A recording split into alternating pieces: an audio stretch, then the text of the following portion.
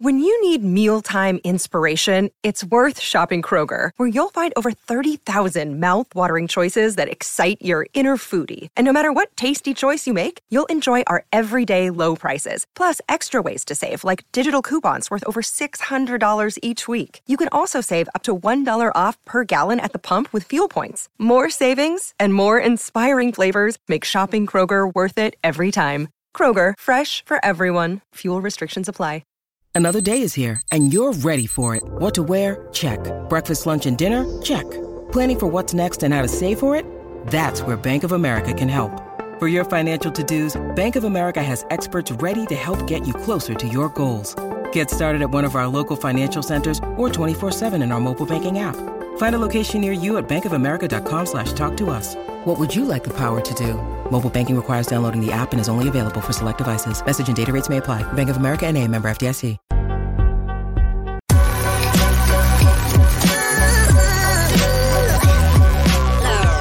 The following is a presentation of the Belly Up Sports Media Network.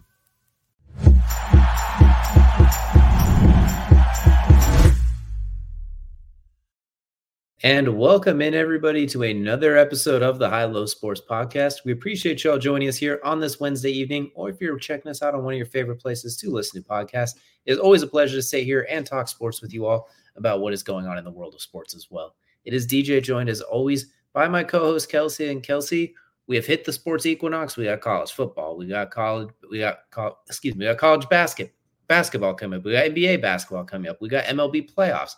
We got NFL. We got a little bit of everything going on right now. We got hockey. We got some. Well, right now we have international soccer, and then we have MLS Cup coming around in the next couple of weeks as well. There's a winding up the regular season. So yeah, it's everything all at one time. You know, it's one of the best times for sports fans, and yeah, I mean, even if you're not a hockey fan, at least there's something out there for you. Exactly. You got real fisticuffs. You got not so real fisticuffs. There's a little bit of everything going on as well. But now's for one of our, I don't want to say our favorite ones, but definitely one of our more renowned episodes of the year as well. And that's when we do our NBA season predictions today as well too. Okay. Who's gonna make the playoffs? Who's gonna win some awards? Who's gonna win the finals? Who's gonna win Finals MVP? As we've had some pretty decent track records the last couple of years, we've sputtered a little bit, but I'm not humbly bragging. I did have that three-peat where 3 years in a row I managed to get the right one on our predictions as well. So I'm feeling pretty good about that one. Yeah, you know, let's just we'll keep rubbing that one in the old wound there, huh? 0 for 2 in the last two. I got to get back on it because the last two have not been quite as kind to me as those three were. Yeah, you know, this year I think I learned from my last couple years of mistakes of being a year ahead on the person to watch. So I think this year I'm going to have it finally pinned down. Maybe I'll actually get something right. So I may have doubled down on some of my award predictions from last year just to make sure that I might potentially get something going this year.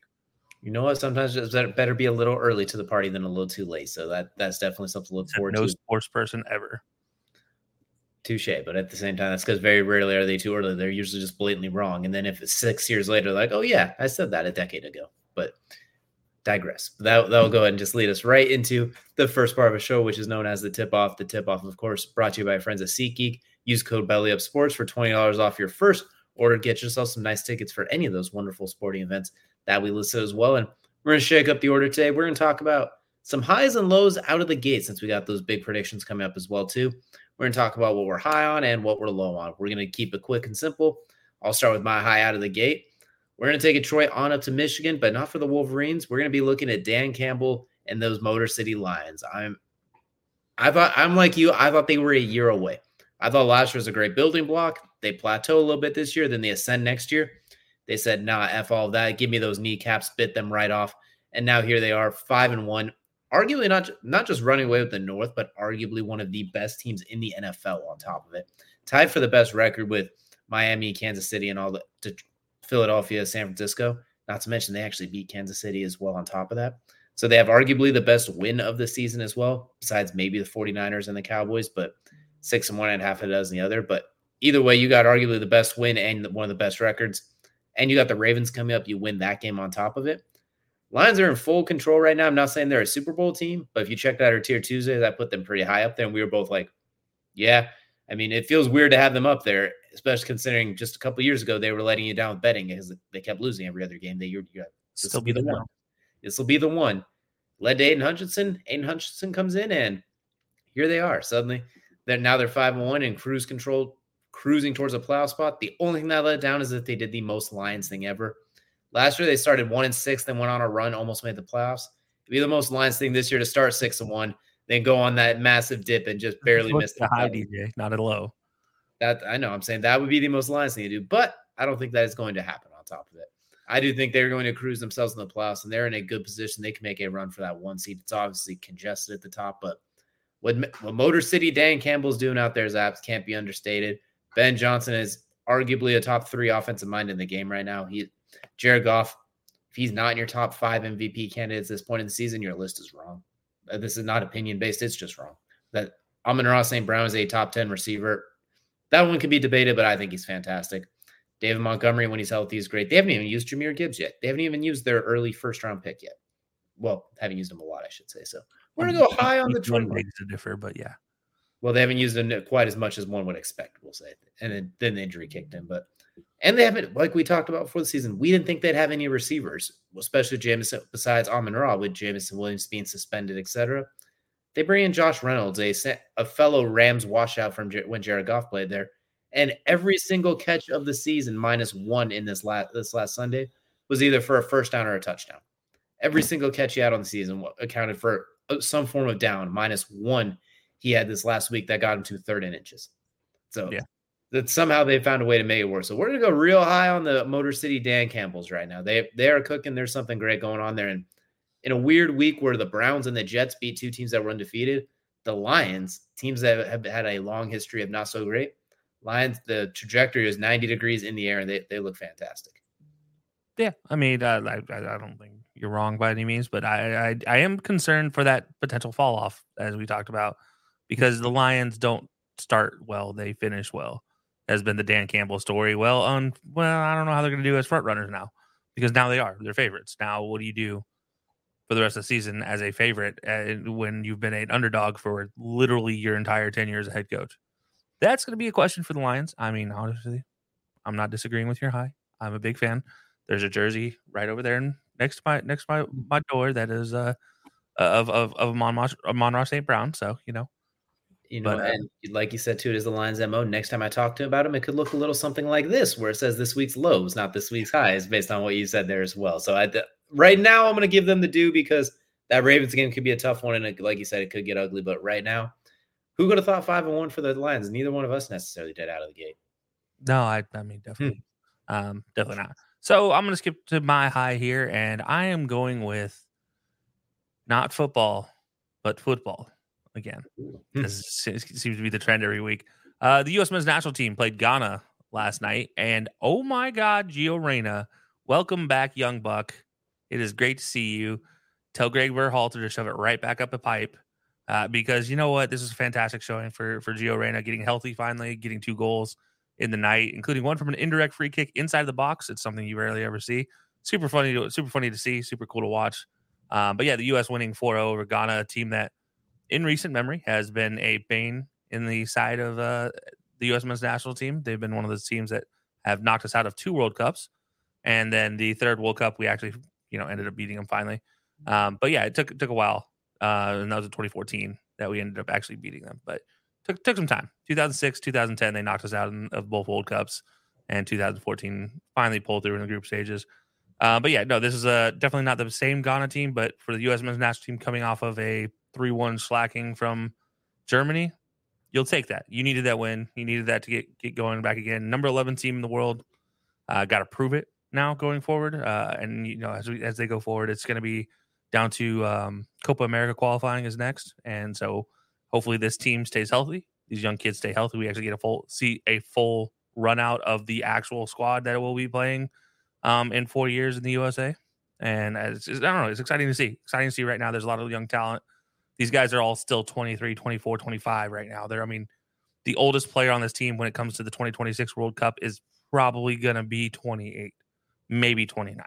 So kind of insane to see. And it was great to watch last night. But yeah, I'm going to go U.S. men's national team right now. My highs, especially, most importantly, Gio Reyna.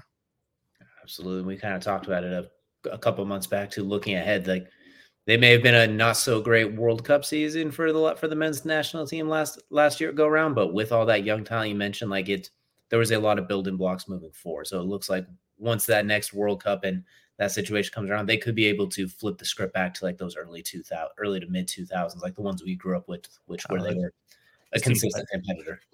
This team's better than the 2002 Korea team, which is the furthest the U.S. national team ever made it. Easily the most talent we've ever seen in a U.S. Outfit. And most importantly, here's the big thing. 2026 World Cup, guess where it's being held? That's right. Home turf, ladies and gentlemen. Not SoFi Stadium, though, because Kroenke's an idiot. But it is being held in the U.S. Across, between Mexico, U.S., and Canada. I think there's 26 or 13 venues being chosen. 2 in Canada, 2 in the U.S., or 2 in Mexico, and then the rest in the U.S. Or maybe it's 17, and then 13 of them are in the U.S. I can't remember the breakdown. But it's a lot of U.S. games, a lot of home cooking, if you will, in this one for the U.S. So it should be some fun times to watch. But yeah, we got a lot of preparation to do before then. Absolutely, we 100% do it. I'm glad we kind of mentioned coming up with SoFi, and we got the Olympics coming up in 2028 as well. What's one thing there's 2 rules on this cast. One of them is we sometimes break the rules. The other rule is there are no rules. Was that? We always break the rules. And then rule number 2 is there are no rules. So what we're gonna do is instead rules are just they're like a yield sign. Take it for your own. It's a flashing yellow light at best. If we even get that, or it's a sign that says take left. It's just a green light.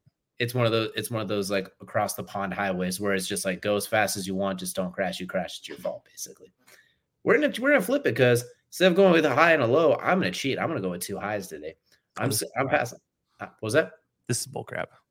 You can do the same. I mean, there are. I know. I could, but I don't want to.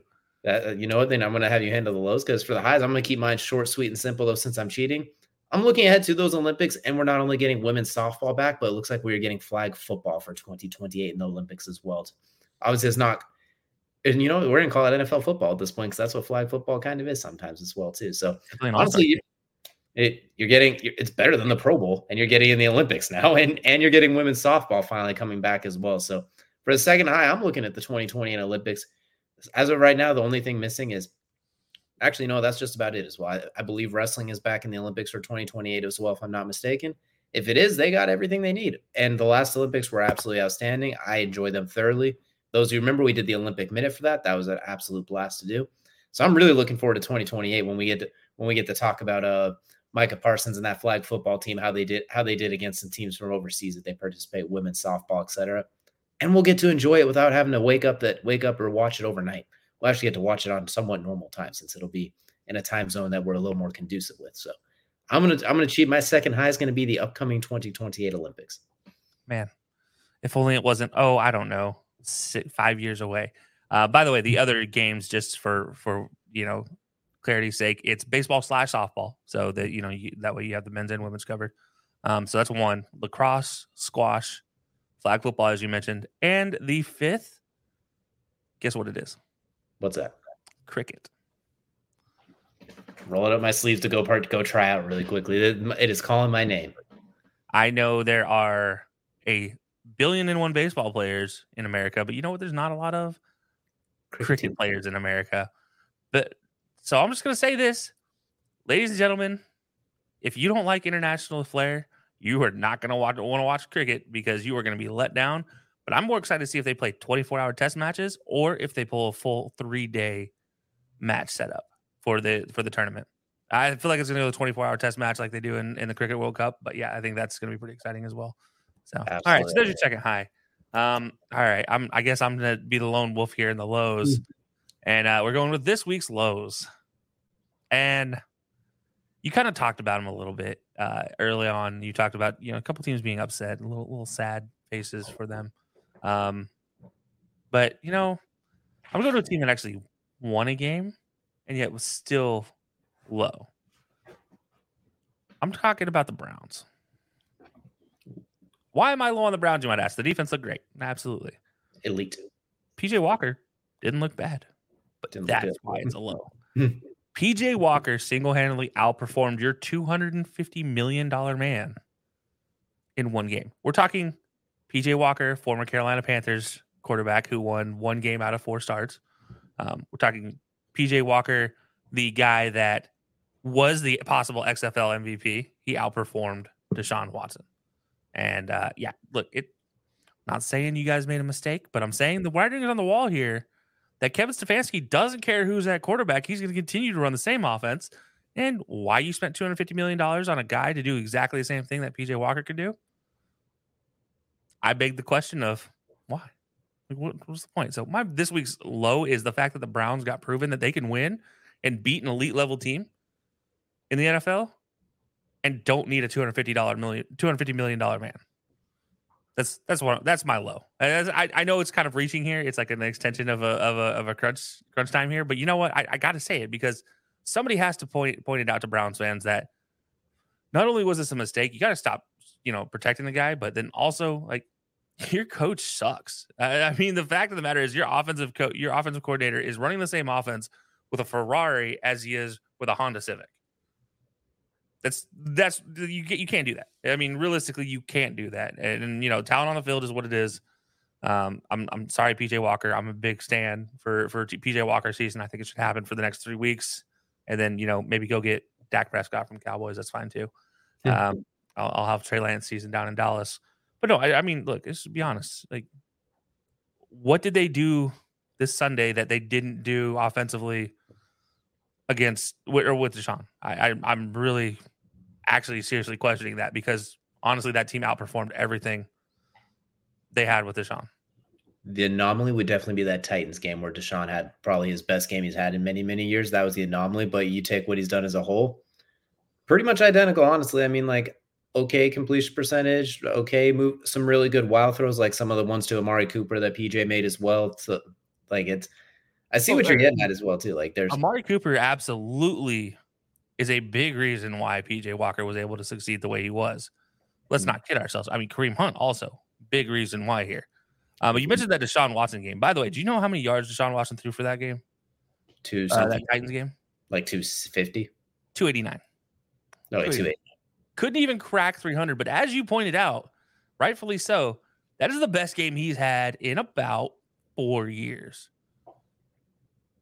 That's not good. First multi-touchdown game he's had in 3 years, by the way. He had one last year because he had 3 touchdowns against Washington last year. Sorry, without a pick. Oh, okay.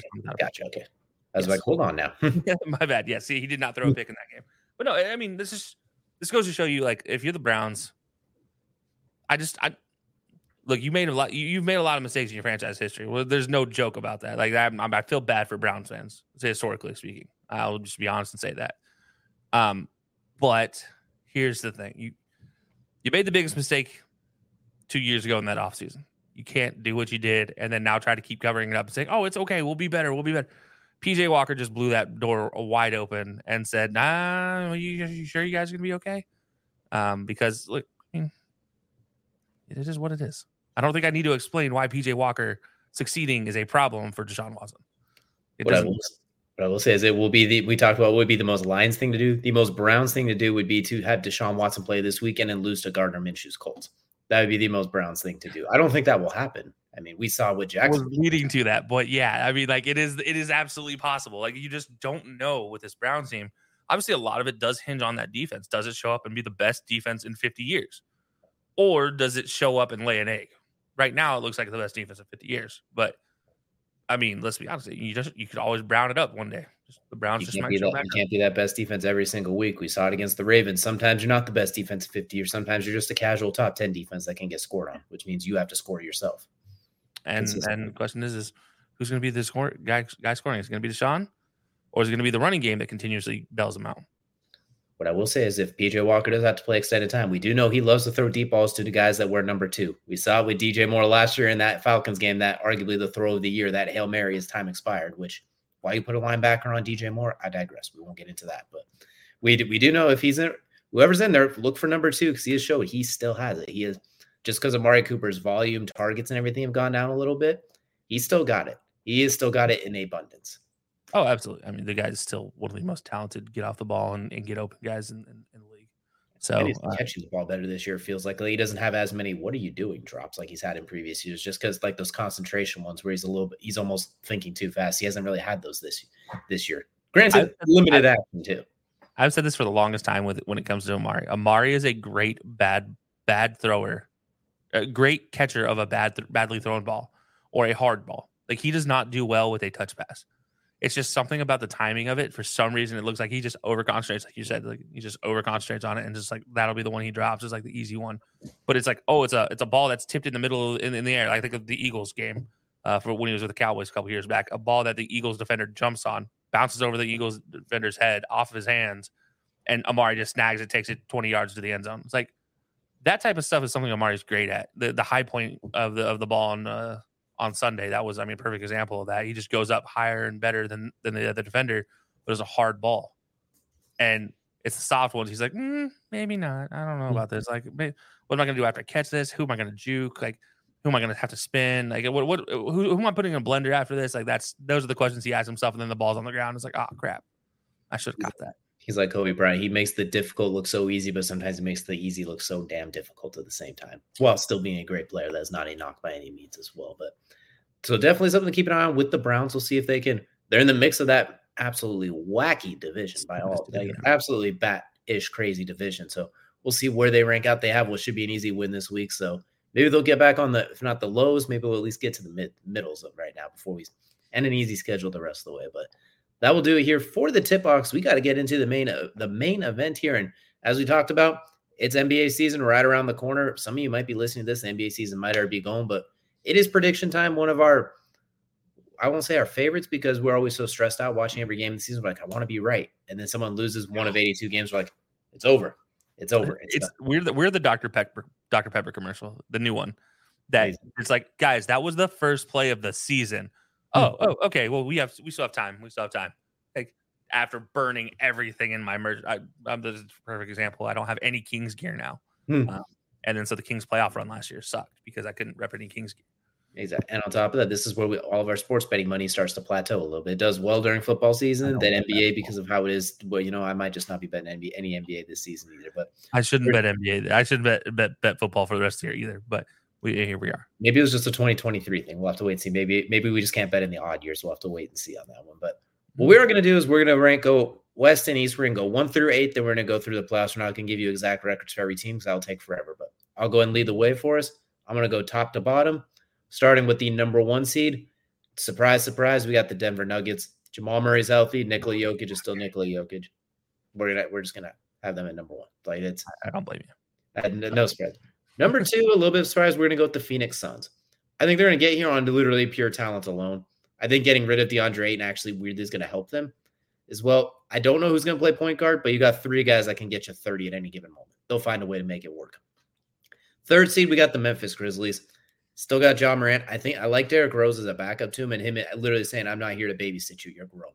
I do think they're a good regular season team, too. Despite everything, they are a really good regular season team, and I like Marcus Smart. Central Defensive Player of the Year.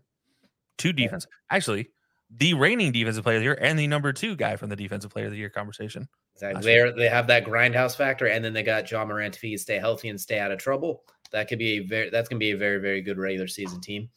Number 4, this is my first surprise of the year. I got the OKC Thunder. I think Oklahoma City last year I think Shai Gilgeous-Alexander was a legit MVP candidate last year. He's only going to get better. Chet Holmgren is coming in. He's going to give them some size. We saw their entire young roster last year. We saw how they were in the playoff hunt until the very end of it. I think they're going to be like the Suns a couple of years ago when CP3 came in and Devin Booker went from a career like 30% winning to in the NBA Finals. I don't think they're going to do he's going to do that, but we're going to see a jump in the regular season. They're going to play hard. They're going to have the young. They're so young. Everyone on their team's like 21 years old. Half of them are barely able to drink champagne.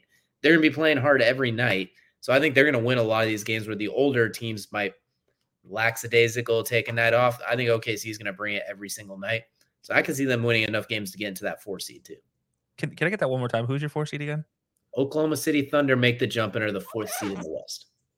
Okay, just making sure. You had to break out the sound before I take it. I break out the sound effect for that one.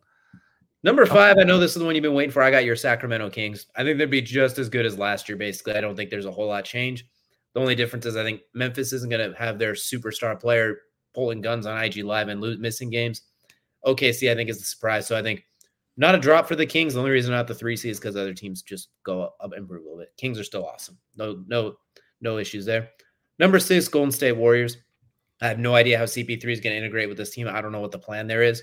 You got Steph Curry, Draymond Green, Klay Thompson, Steve Kerr. If they stay healthy, getting you in the playoffs somehow. I don't know how it's all going to work, but I don't know who's going to play as actual center for them outside of Draymond Green, but they always find a way to make it work. It's like the Patriots when Tom Brady and Bill Belichick were there. Even if it looks bad on paper, you don't really pick against them at this point. You give them the benefit of the doubt. 7, the Los Angeles Lakers. Kind of the same thing if LeBron and Anthony Davis are healthy. I like bringing in Gabe Vincent to play point guard along with D'Angelo Russell. I do like Austin Reeves, Rui Hachimura. I think they got some good pieces. Not great pieces. There's going to be a lot of those games where you watch them during the regular season and you're like, what was that? Anthony Davis, that's 11 points on 3 of 11 shooting. LeBron, you shot the ball 10 times and had 8 turnovers. Like, there will be a lot of games like that because they're going to coast a lot probably. So they're going to get the 7th seed. Or we know one of them will. You know what? They all might, if we're being honest. Like, it's just kind of the way it goes. Actually, there's definitely 2 players that will coast at some point in time in the season. And the 8th seed, this is where it was really tough because the West is kind of, I think in that like 5 down spot can get really crowded. At number 8, I'm going to go with the LA Clippers because it looks like Kawhi and Paul George are finally healthy going into the season for a change. So we're going to say and with Russell Westbrook there to start the whole way. You got Morris, you got Tyronn Lue. I'm going to say they get the 8th seed. They find a way to be relatively healthy throughout. A lot of load management, all that stuff. So we're going to say the Clippers get themselves back in the playoffs as the 8th seed. My first 2 teams out were the Dallas Mavericks and the Timberwolves. It still doesn't make sense with the Rudy Gobert, Colin Anthony Towns thing still makes no sense. And then you have Anthony Edwards, who's your actual best player, and those two don't fit with him very well. Well, Karl Anthony Towns should because he likes to shoot threes, but then Rudy Gobert's in the way. It's just a mess there. And then the Mavericks, we have no visual evidence say Kyrie and Luka will work together. As a tandem, they are great individual players, but we have not seen any evidence of them winning games together necessarily. And that is 2 guards who are known to be ball dominant and don't necessarily have the best on-ball defense. They have their moments, I guess, but I need to see it work is basically the thing. And I'm nervous in the West it's not going to work. So that's what we're looking at, West 1 through 8 with 9 and 10 in there. All right, real quick, rerun back down to your West real fast. We need to talk about this again. All right, we're going to go top to bottom quick, fast, in a hurry. Nuggets at 1, Suns at 2, Grizzlies at 3, Thunder at 4, Kings at 5, Warriors at 6, Lakers at 7, and the Clippers at 8. Okay. All right, and your first 2 out again? First 2 out, we're going to have the Mavericks and the Timberwolves as the first 2 out. Okay. All right. I can't believe there's no Victor Wembanyama in your conversation for the playoffs. They're going to be in there. Mind you, a playoff potential team last year. They're going to be in the hunt. They're going to be in the hunt till the end, but they're going to miss out on that 10th seed. I think the West is a little deep, and that team has a lot of holes outside of Victor, basically. They were in the knockouts last year. That they got a lot of holes. They got the number 1 pick for a reason. Yeah, that's fair. All right, touche. All right, cool. All right. I mean, look, obviously there's some holes there that I don't agree with. But you know what? Yeah, this sums it up well. I love the list. Don't like the order. Personally, to me, the one that really kind of throws me for a loop is the fact the Warriors are lower while adding Chris Paul than they were last year, but the Thunder have increased while just getting Chet Holmgren back realistically. I'm also thinking that team, everyone is so young and they are getting a step better. And the Warriors, I don't know how CP3 is going to integrate. And you know how old that entire team is senior citizens. They're going to take a lot of games off. They are not. Draymond even admitted it last year in lack of better terms. They don't give a you-know-what until basically the All-Star break. So they're going to leave a lot of games on the board where, like I said, OKC is going to win a lot of games because they're all kids that don't think like that. Everyone on their team is younger than we are. Yeah, don't remind me. Thank you. I feel like they were. Whereas everyone on Golden State is closer to our age, so that's where I'm thinking it's not just getting Chet Holmgren; it's more or less the entire team getting a lot of very valuable time under their belt last year, I think, as well. And Shai Gilgeous-Alexander was an MVP candidate last year on a not so good team.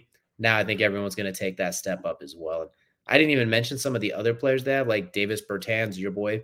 You got Dort on there as well. Hey, don't put that on me. Don't put Davis Bertans on me. Don't do that.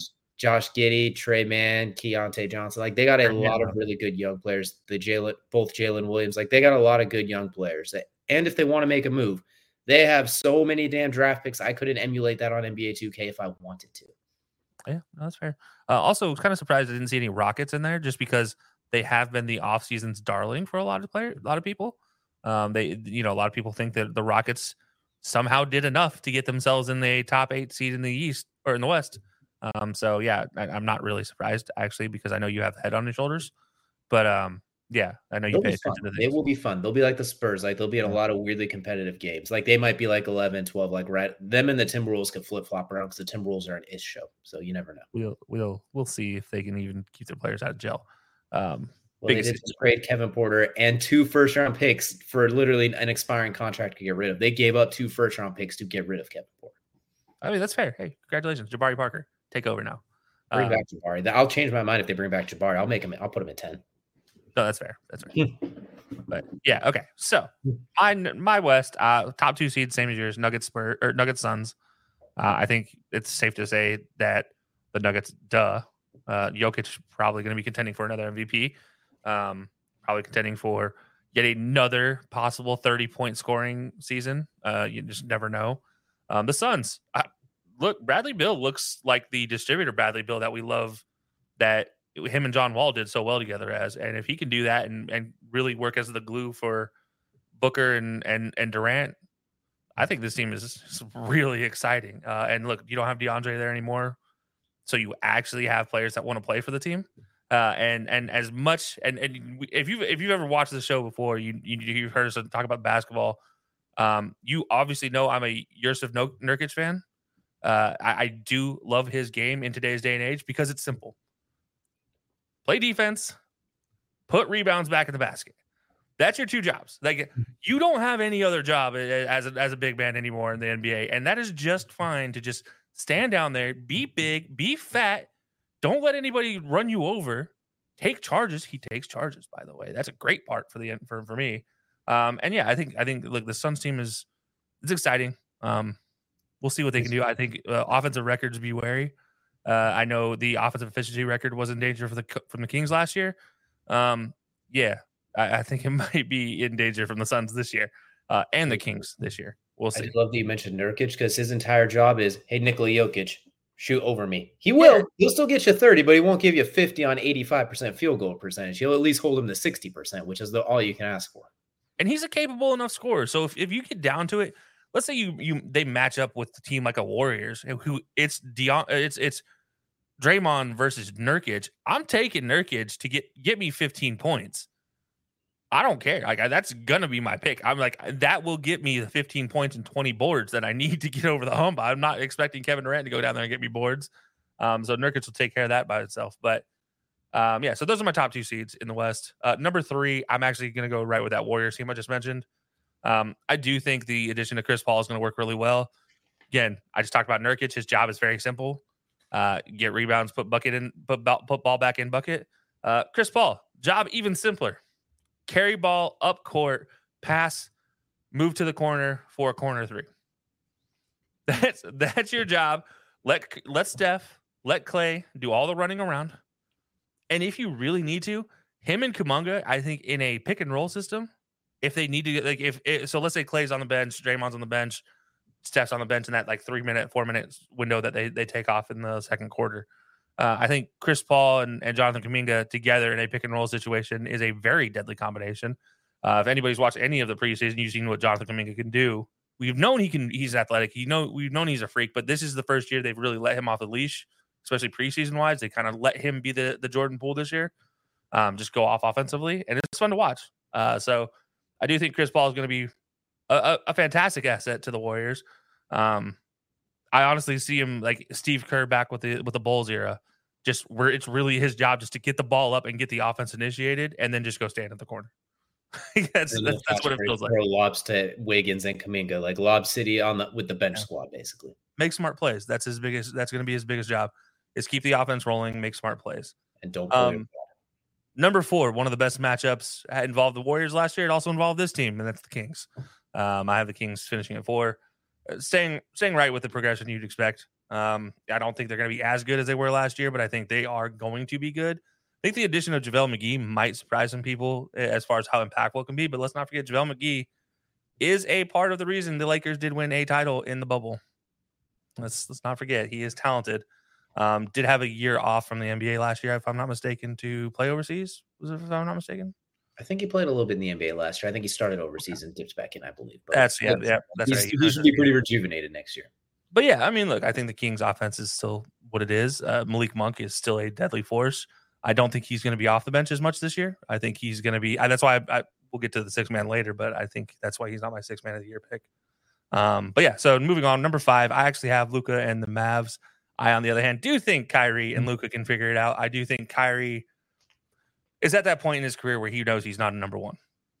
And I think Luka is so dominant offensively that Kyrie is accepting in the fact that he can just take a seat. He'll take over. He'll still have his moments. Like I don't think that's crazy to think that he'll have a 40-point outburst at some point in time this season. But I think knowing what the rest of the Mavs is made up of, he knows he has to be a number 2. Like he knows if he plays the number 2 role, this team will succeed. But if he tries to fight for the number 1 role with Luka, I think he knows that this team's not going to succeed because they need a cohesive top 2. Plain and simple. For the rest of this team to work, they need a cohesive top 2. So I have I'm kind of rolling the dice here on the Mavs. I have them at number 5. They average 130 points a game. I agree with you 100%. I'm cranking them up if they can average 130 a night. Yeah, I mean, absolutely. I mean, a deadly offense, but defense, there's a lot of questions to be had. Number 6, I have the Lakers for the exact reason we talked about earlier. When you talked about the Lakers, we know they're going to take games off. We know what LeBron does. We know what Anthony Davis does. It is what it is. And Anthony Davis, he needs to. He's a bigger guy. You know, centers in today's day and age, you need to have those rest days.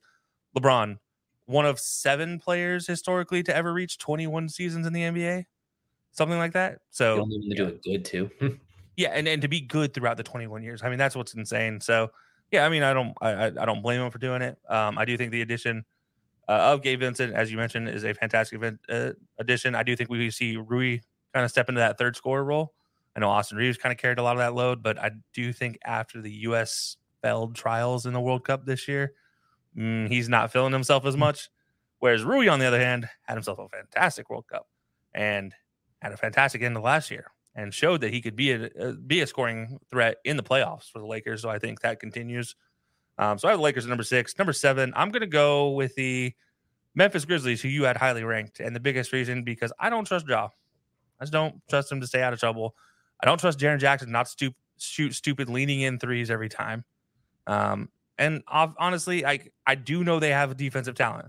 That's not a question. Like, you go into Memphis, you're probably not walking out with over 90 points, to be fair. But can your inconsistent defensive players score the ball? And I am talking directly to Marcus Smart. And I am talking directly to Jaren Jackson in this. They are great defensively, but their one bugaboo has always been that offensive output. You can't rely on Ja to give you 50 a night in those situations. This is not, you're just not asking for success. I do think Derrick Rose is a great addition, but I don't know if it's enough. So I'm going to go Grizzlies here at 7. And again, this could be one that just blows up in my face and they end up at number 3, just like every year for the last 3 years. So number 8, I'm going to go Pelicans here.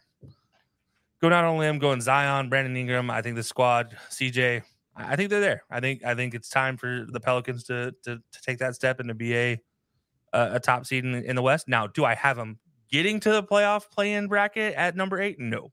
They definitely come in as the 10. They do win themselves into the 8th seed. And that's the impressive part. I do also have the Grizzlies winning their play-in to get the 7th seed. So that takes me to the first 2 teams out. I did talk about how I was surprised you didn't have any Wemby in your Western Conference top 8. I did have Wemby in the top 10. He is one of the first teams out. He's actually the first one that loses in the 10-9 matchup there for me. So Spurs at the first one of the first 2 out. Second one being the Clippers. The Clippers end up losing to said Pelicans after losing to the Grizzlies. So they don't lose out. They lose out on the 7, lose out on the 8, end up losing out on the playoffs altogether. So yeah, give me the Pelicans at 8. The first 2 out, Spurs and Clippers. Okay. All right. So no faith in the Timberwolves. Like, we both kind of have very limited faith in the Timberwolves. Like, we both are in the same boat unless Rudy Gobert is getting traded so they can have a team that makes sense. Not a whole lot of faith to have there. Yeah. Like Anthony, I've said this many times. I said it on this show. I've said it on Jared's, corner booth. Have you ever seen me on that? And Jared and I get heated about this one a lot. I like Anthony Edwards if Anthony Edwards does not have a cat and does not have a Rudy Gobert down low. He can even keep the cat because Cat gets out of the way to shoot threes for no reason. I mean, really, you have both of them on the block. But yeah, I mean, with their offensive setup, you literally put 2 Christmas trees in there who can't move out of the way when you have a flying tornado of a man, and you literally have the Tasmanian Devil and Anthony Edwards come flying down the lane, and they're like, "Oh, we're Christmas trees just standing here like a bunch of idiots." Like, come on, that's not good for anybody. That doesn't help anybody grow offensively. Anthony Edwards, without those two, would be a top 20 player in the league. Plain and simple. I will stand by that to the death of me. I have won $20 off of this exact debate, though, because Anthony Edwards has not finished the top 20 the last 2 years because he has two idiots that stand down low and take up space. Like, the whole idea of today's NBA is spacing. Spacing wins championships. Spacing wins games. Spacing is offense. You know what the Timberwolves have none of? That's right. They have no spacing, because not only do they have those two that we just talked about, and Cat and Carl and Rudy Gobert, they also signed their third center to an extension last year. It was like 4 years, $30 million. Come on. Why do you need three guys that are over 6'10" to stand down low and take up space from what is a God-given talented superstar? I don't get it. I'll never understand what is going on in Minnesota, why they have such a fascination with putting giant trees out there. They don't do anything offensively. Yes, Rudy Gobert does have the highest true shooting percentage in the league, because when you shoot inside 2 feet 99% of the time, of course you're going to make 88% of your shots. Doesn't matter, though. Such crap. This one sets me off because, like, the Timberwolves could be such a good team, but they just literally blow up in their own faces every year. So, imagine instead of trading for Gobert, they used all those draft picks and traded for even a Drew Holiday or something like that, like somebody who makes sense and fits the role whatsoever, or a small forward, DeMar DeRozan, even something like that, who can at least shoot a mid range. I'm just spitting out names that could possibly have been traded. Brandon Ingram, like, my God, there's so many. When Trey Mann was available, when literally any one of these guys that moved teams this last year, any one of them, absolutely, honestly, you can call up Goran Dragic. You'll have a much better situation than you would with Rudy Gobert. Go grab like two small forwards that can give you 10 and play defense. Like, you don't need that much. Like, I digress. We could turn the entire segment into this. But honestly, we could honestly turn it into the Timberwolves bashing. Sorry if you're a Timberwolves fan. I'm just being honest, and I think you care. By care, more or less, we just kind of want to see it make sense. But we're gonna move on to the East. I'm gonna cruise through the East because it's pretty top heavy once we get through it. So, starting with my East, I'm gonna start at the top. I got the Boston Celtics. I think they're loaded. Tatum, Brown, still arguably the best duo. I like adding Kristaps for the 15 regular season games he plays. I like Drew Holiday. I like Derek White now getting more burn. I think they'll be okay offsetting the loss of Marcus Smart with everything else they have. Number 2, we got the Milwaukee Bucks. Dame and Giannis, when they're on, they're going to torch and terrify everybody. There'll be some games, they're just terrifying. That's all they're. Number 3, I got the Cleveland Cavaliers. Young team. I was really, really big jump last year. I think they'll take a little bit of a climb here. The question is with Donovan Mitchell and the contract extension, if they come off to a rough start, does he end up getting traded? I will see. I don't think so. So I think they're going to, all these guys, one more year together, I think they're going to be a very strong team. Number 4, we got the 76ers. This is exclusive because of Joel Embiid, basically. And Nick Nurse on top of it. Because I have no idea what's going on with James Harden. Is he gone? Is he staying? What do you get in return for him? Where does he go? I'm putting him here basically for the Joel Embiid factor, which I'll talk more about Joel Embiid later. 5th, we got the Miami Heat. Still got Butler, Adebayo, Tyler Hero. Maybe they make the move for James Harden. Who knows at this point? But we got the Heat at 5. Number 6, we got the New York Knicks. Kind of the same reason. Julius Randle, the real best player on the team, Jalen Brunson, RJ Barrett. They still just got some really good players. Number 7 is my first kind of surprise in these. I got the Indiana Pacers. I think the Pacers have finally started to make a little bit of a climb here, and I'm either you have a similar thing or you absolutely hate it. But either way, I like what they've done. I love Tyrese Halliburton and Buddy Hield in the backcourt. Miles Turner, Daniel Tiaz, the Obi Toppin. They got a lot of really good players. Bruce Brown now on the team as well. I think they find a way to get really scrappy. Number 8, I got the Atlanta Hawks. Trae Young, Ice Trae, DeJounte Murray. They find a way to get the 8 seed like they do every year. First team out, I got the Nets. I love Mikal Bridges, but I think that team still has holes. And then 10, we got the Bulls. You got DeMar DeRozan. I hate what's seeing going off Lonzo. I hate the fact that it looks like he's going to be out another year, but the Bulls saw some talent. So that's what we're going to do with the East. And it sounds like we got something similar or something ass backwards. We have a lot of similarities. Our top 8, I believe, are the exact same, different positions, but the same teams. Okay, I'm curious now. Yeah, so number 1, I have the Bucks. So for all the reasons you talked about with their offensive threats, they're deadly. No joke about it. Celtics, number 2. Jason Tatum, that squad. It is what it is. Cavs, JB Bickerstaff. I mean, he's a heck of a coach. Darius Garland, absolutely talented. Evan Mobley. I can literally talk about every single one of these players on this team. Oh, and by the way, they added 3-point shooting that is consistently decent. I'm not going to say good because let's be honest, we all watched those finals we all watched the Heat last year. The finals, and it's consistently good. Yeah. So that's going to take me to number 4. Same as you, Sixers. Nick Nurse, Joel Embiid. I don't care what James Harden brings me because I have Nick Nurse and Joel Embiid. Oh, by the way, Tyrese Maxey. Love Tyrese Maxey. I think he's the number 2 there, and I think he's going to tear some teams up this year. He probably puts up a 50-pointer this year. I'm just going to throw that out there. Knicks, number 5.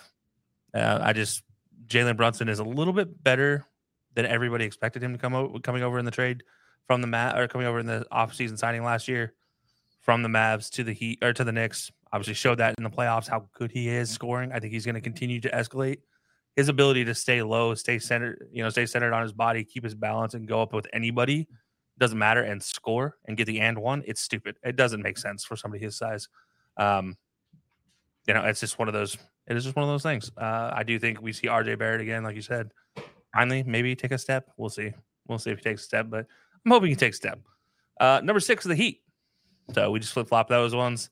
All the reasons for the Heat, the Heatles, Jimmy Butler and his emo haircut. Anyways, I'll leave that alone.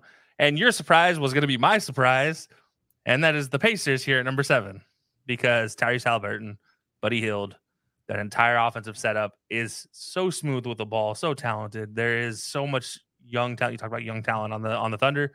I think that's the case here for the Pacers. There's a lot of young talent here on this team, and if they can stay healthy, they have the East to contend with, which means they have an opportunity.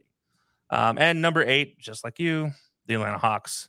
Probably could have changed some of these up, but honestly, it's the East. I don't think much. Like even trying to force something to change up is probably not going to benefit me much. My first 2 out, I actually have a surprise here. None of these teams are the Nets. So the Nets didn't even make my top 10 in the East. Surprising everybody. I love Mikal Bridges. I just don't think it's there for him this year. I think there's too much deficit everywhere else. But so my first 2 out will be the Hornets and the Magic. I sure hope so. With how much money that LaMelo Ball just spent on that grill, at $80,000 grill, you better at least get in the top 10 seeds with that when you put that kind of money on teeth. Yeah, I mean, it's got to do something, right? I'm surprised you weren't more surprised by the Magic, to be honest. Honestly, I was the Magic, the Bulls. Like that 10 seed I looked at there, it is a cluster in that 10 spot. Like there is so many teams that could be honestly the 9 seed too. Like all those teams I think are in a similar pool. So like I look at the Magic too. Like I like the Magic guy too. I think Paolo Banchero was even better than I thought he was going to be coming out. Like he stepped right in, was even better than I thought. So that's a good team too. Him and Cole Anthony, I think, are a heck of a talent. Mm-hmm. But yeah, I don't know. I think there's a lot to be still missed at the end of the day from that team. And then next year though, you never know. And I like this comment too. Love both lists, but swap the top 2 because Dame is suspect on defense, and that is very fair. That while he will probably give up 20, I do trust him to randomly get 40 shooting from the logo, and then having Giannis back there as well too. Just being you know what? Here's the sneaky part about this entire thing, and everybody keeps forgetting. There's still a Chris Middleton on this team. Like of all the things that the Bucks could have lost, Chris Middleton was not one of them. And that is just an insanely beneficial piece. With just Giannis and Chris Middleton leading that offense with a little bit of Brook Lopez, this team was a number 1 seed. Now you're going to tell me you're going to add in the opposite offense of Dame. And by the way, Brook Lopez still with the team too. It's terrifying. If they would have kept Drew Holiday, I would have picked them to win 74 games. If they could have found a way to keep Drew Holiday too. Drew Holiday, I'm picking undefeated. Like I'm just 82-0. I'm just gonna say 82-0. And if they lose one game, so be it, because you're still 82 or 81-1. 76-6. Like they're pulling off something. They're pulling off something ridiculous. They could have kept Drew Holiday in that defense. Like that would have been absolutely insane. But no, I mean, I definitely see where RJ's coming from though. I do get it. I don't believe Dame is as bad on defense as many people do. He's a step above Steph. And in a lot of ways, defensively, he's not as good as Chris Paul once was defensively, but he's pretty even with Chris Paul now. I mean, he's never going to be the detriment to your defense, but he's never going to be your best defender. I think that's safe to say. But if you need him to match up with two or three possessions with the top guy on the other team, he'll do it. He's not afraid to do it. He's kind of like what Tony Parker was for those Spurs teams. Like he was clearly there for offense. Defensively, he wasn't going to kill you. He wasn't a revolving door, but you didn't feel comfortable necessarily when he took on those top guys one-on-one for 30 minutes. Yeah, at the end of the day, look, here's the thing about those two teams. Like the two teams we're talking about here. We're talking about the Bucks and we're talking about that OG Spurs team. They had better defender options. Bruce Bowen was on that team with the Spurs. There are better options. And they had all-time defenders down below too with Giannis and Tim Duncan. It's like, oh, our rim's safe. Yeah, exactly. And then that's the thing is like, so your wing defender doesn't have to be great by any means. Yeah, I mean, he just has to be decently good, and Dame fits that category of being at least good defensively. And I'm not going to say great. I'm not going to say terrible, but I mean, he's average. I mean, there it is. He's just average defensively. But that's all I need. Absolutely. You know what? We've just got through our seeding now. We got a long ways to go still. So we're going to run through these. I'm going to run through my West playoffs. Then Kelsey's going to run through his. Then I'll run through the East. He'll run through the East. Then we'll do our finals and stuff too. So we're going to go on hyperdrive here, everybody, really quick. So round one, Nuggets and Suns both winning. No surprise here. The surprise comes in the other two matchups. I have the Kings with the upset over the Thunder. Thunder's still a little young. And then the Golden State Warriors with the upset over the Grizzlies, copy and paste last year. So those are the ones I have advancing. Round two, we got the Nuggets taking on the Warriors and the Suns taking on the Kings. In that matchup, I have the Nuggets. How are they going to slow down Nikola Jokic? How are the Warriors going to deal with that monster? So Nuggets in 5, probably, honestly. Like they'll win that one comfortably. And they'll get revenge for Suns in 4 a couple of years ago. Just how this take it out on the Warriors. Now we got the Suns versus the Kings. The average score is going to be 150 to 160 in this game. Nobody is stopping anybody. Jeez. I like the cohesiveness and the way things fit to better with the Kings a little bit. So I think in 7 games, we're going to say the Kings squeak one out over the Suns in a ridiculous high scoring affair. I like the way the team meshes together as opposed to just 3 all-stars and Jokic. I like the way that De'Aaron Fox and Malik Monk and all those guys fit. And I don't think Sabonis lays an egg this year like he did last year against the Warriors. I don't think Draymond's going to punk him. There's no Draymond on that team to punk him necessarily this year. So, well, that's what they got JaVale for. I don't think JaVale's good, but I don't think he's quite. There's no thing they got JaVale to take the pressure off, so he doesn't have to deal with Draymond. Gotcha. Yeah, I see what you're saying now. And that puts us in the conference championship game. We got the Nuggets taking on the Kings, and unfortunately for the Kings, even with JaVale McGee, I think that's a tough ask. So I'm gonna say the Nuggets find their way back to the NBA Finals out of the West. So. And I think especially if Jamal Murray stays healthy this entire year, he's going to take a lot of that load off of Nikola Jokic. So I don't think it's going to drain him quite as much. So we're going to have the Nuggets getting back to the finals out of the West. Okay. I like that. It makes sense. My first round, getting out of the first round, the 4 teams out of the first round, I'm not going to go through the matchups because that's pointless. I have the Nuggets making it, the Mavs as the upset pick over the Kings, the Suns, they'll make it, and the Warriors. So 3 of the top 4. And the Mavs. And your own Kings going down. Ouch. Yeah, and the 5 seed. I mean, I don't have the Kings to go that far. Again, I have them bouncing in the first round. It's just, unfortunately, the Mavs, I think, is a slightly better team at the end of the day there. So getting out of the second round there, I have Nuggets taking on the Mavs. The Nuggets will win that series. And then the Suns taking on the Warriors. And in one of you just talked about the 160, 150 matchup, 120 to 130 matchup here, I have the Warriors beating the Suns. Just a little bit difference there because, well, Chris Paul gets a little revenge. So no Tony Brothers in this series, by the way. But then that'll take us to the conference championship. Nuggets versus Warriors. Redux. And in what is the Warriors fashion of the, at the end of the day, they get revenge just like they always do. They go to the finals. So I have the Warriors going to the finals here out of the West over the Nuggets. But despite Jokic's best efforts. So what you're saying is there is no Scott Foster during any of this playoff run, basically, is what I'm hearing. Saying Scott Foster may or may not have an accident at some point in time this season. And he may or may not ever officiate a Warriors game again.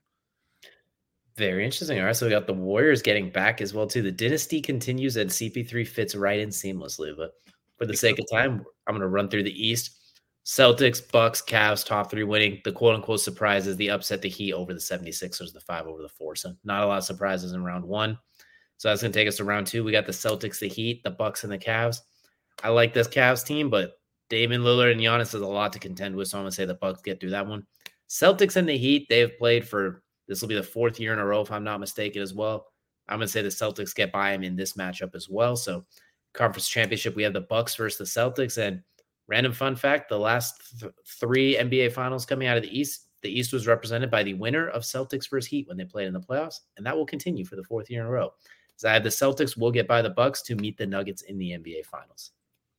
How about that? Okay, so you have Celtics Nuggets in the finals. It's interesting. So for me, I'll go just run through it again. Getting out of the first round are my top 4. So I have the Bucks facing the Sixers, the 1 versus 4 matchup in the second round, and Celtics versus Cavs, the 2 versus 3 matchup. And out of that second round, I have the Celtics advancing over the Cavs and the Bucks advancing over the Sixers. See what I say about the East here? It's like a well-read book. You just know what's going to happen. So now Celtics versus the Bucks. And as much as I love Dame, as much as I think the addition of him to the Bucks is a fantastic piece, I'm going to say the Celtics upset them. I guess technically upset them. I don't know. 2 versus 1. It is what it is. Celtics beat the Bucks and make it out of the East to face off against the Warriors here in the finals, setting up a Celtics versus Warriors finals.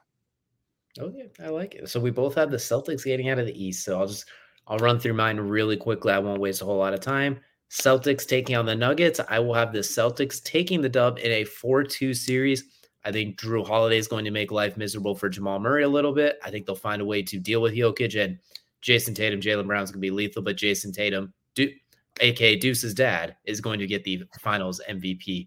So I think the Celtics finally get over that hump. They finally sign Jaylen Brown and don't talk about trading him for like they have done every other week for the last few years. And I think they finally get away over the hump and the Celtics get that ring. I like that. I like that pick. I would, if I had the Nuggets in the finals against Celtics, I also would have gone Celtics, by the way. I just feel like I should mention that. But for my finals pick, I do not have the Celtics and I do not have the Nuggets in the finals. I have the Warriors in the finals. And Celtics Warriors go just like you, DJ. 6 games. The Warriors, though, the Fighting Warriors, they win that series 4-2. We had our misspelling in the back from our friends back there. It's okay. We pay them in crackers anyway, so they're okay. But yeah, it's like Warriors win this one 4-2. Steph Curry named Finals MVP, and Chris Paul probably sets a record for assists in a Finals game with something like I think it's like 27 assists in the Finals game, something like that. 32. I don't know. It just makes sense. Mm-hmm. It's something the Warriors would do. Honestly, at this point in time, I've missed so many years of NBA basketball predictions in the playoffs. I just was like, all right, low hanging fruit. Who am I going with? Here we go. So that would be something for CP3 to finally get over that hump with the team that arguably was one of the biggest thorns in his side and the player that he probably despised playing against the most, arguably for a while there too. Oh, with the Clippers. Guaranteed. So, that would be absolutely.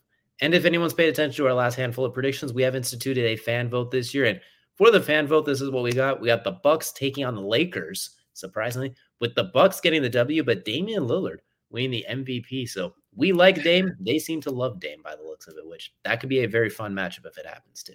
You know what? I don't hate it, but I will say the Lakers really. Can we get off Laker Nation, people? Ladies and gentlemen, this is not the early 2000s. They were in the Western Conference Finals last year. If they just get the right matchups at the right time and avoid a lot of those other teams to get to the final, you never know. We won't rule it out, as well, all I'll say. But we do have a little bit of time left, and we do got some awards to get to. So I'm going to run mine from bottom to top. We're just going to sprint through this really quick. NBA award predictions. 6th man of the year, Gabe Vincent with the Lakers. Rookie of the year, surprise, we got Scoot Henderson with Portland. Coach of the year, we got Frank Vogel of the Suns. Defensive player of the year, Joel Embiid adds more hardware, but not playoff wins. And MVP, we're going to say Giannis takes the MVP, beneficiary of having Dame Lillard take a lot of the pressure off. I guess the tiebreaker for Rookie of the Year must have been singing ability because Scoot Henderson definitely gets that nod. 1,000%. I think Victor's going to be it's going to be one of those weird ones where everyone's locked in on, like Anthony Davis and Dame Lillard as rookies, where it's like, oh, wait, this dude's balling. And I think he's just going to have like some weirdly dumb numbers to complement it. I feel your pain. I feel what you're saying. I'll get to that in a second. So going through my awards, 6th man of the year, Karis LeVert for the Cavs, yet again in the conversation for 6th man of the year. This year, he finally gets over the hump and wins it. Defensive player of the year, the number 3 finisher last year, gets it this year, and that's Evan Mobley. In my book, I have him winning it. And then the rookie of the year, I do have going to Victor Wembanyama because at this point in time, I'm just going to accept the fact that the voters are the voters, and they love to see the unicorn of unicorns, I guess. I don't know. What did LeBron call him again? An alien, I guess, is whatever. Anyways, yeah, Victor Wembanyama, the Spurs. I also think this sets up the Spurs for years to come. I think we get a nice little run for them. Coach of the year, New coach, Adrian Griffin for the Bucks, same team.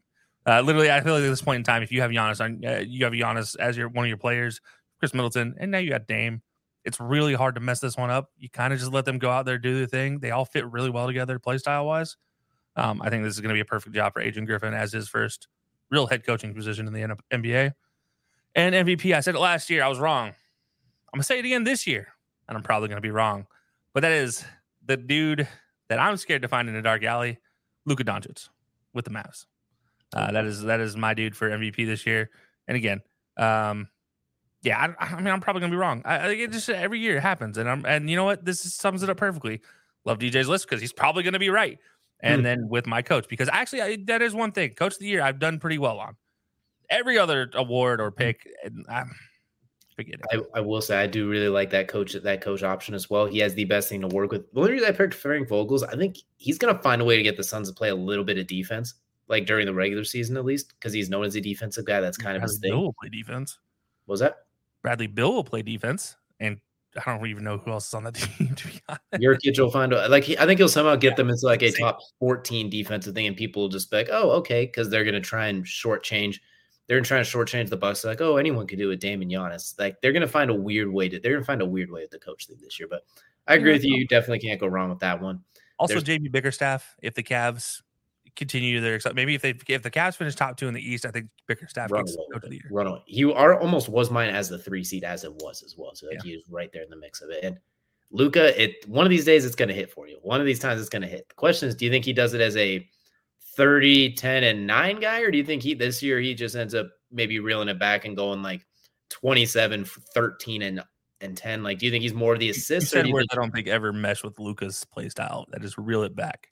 I'm saying like reel back. I'm saying the points reel back, but the I know. I'm just joking the fact that reel it back and Luka don't go good together at the end of the day.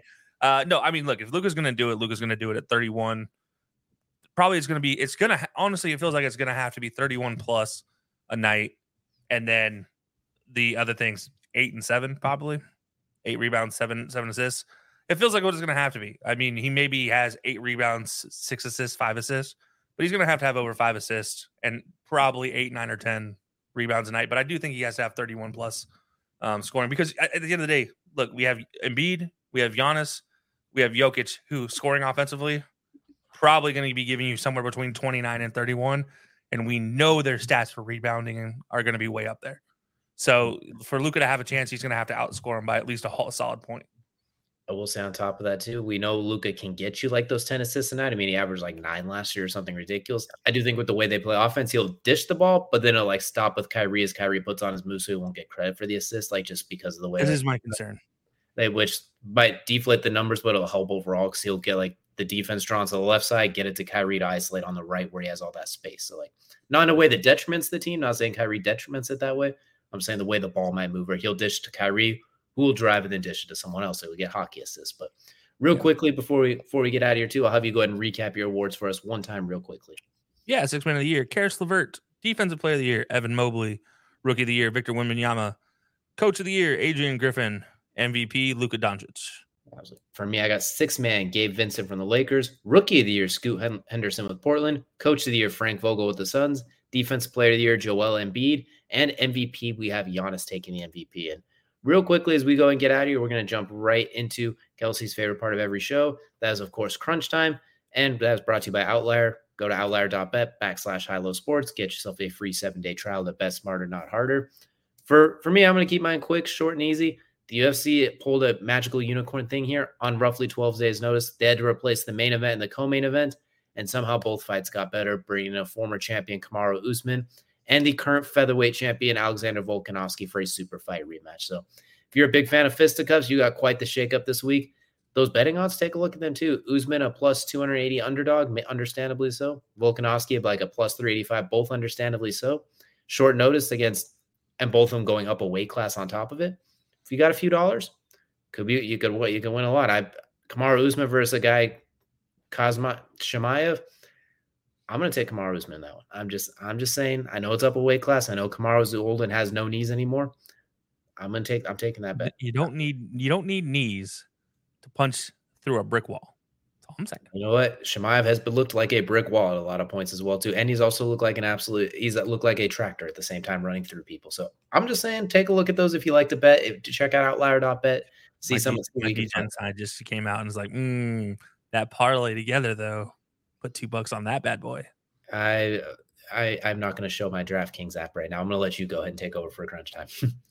Yeah, no, I got nothing for honestly. I got nothing for crunch time. I let it go in the my lows of the week because I had to get that one off my chest. And on the Timberwolves conversation. By the way, though, crunch time. If we do have to have something, look out for the new City Connect jerseys this year. The Timberwolves did actually have a pretty sick new City Connect, and the Kings. I actually kind of like the Kings City Connect. I know it's not the same color of the Kings jerseys we're used to, but the Kings had a whole redesign for the jerseys. One of them being the new City Connects, navy blue. Looks pretty good, actually. Honestly, though, it does kind of look like something you'd expect out of a Chicago team, but I digress. Interesting. So I guess there'll be something to look forward to with the Timberwolves games besides just being pissed off the whole time we watch them. Not as cool. I still don't think they're as cool as their Purple Haze jerseys from the Honor Prince a few years back, though. Those were sick. We got to see those in person. I still regret not wearing those or not buying that. One can only dream, but maybe one day in the future. But that's going to do it here for us on the High Low Sports Podcast. We appreciate you all for joining us. Let us know in the comments what predictions we got right, wrong, indifferent, everything. And be sure to check us out. Fantasy Fridays, DJ's Best Bets over the weekends, and Tier Tuesdays on YouTube as well. But we will see you all again next time.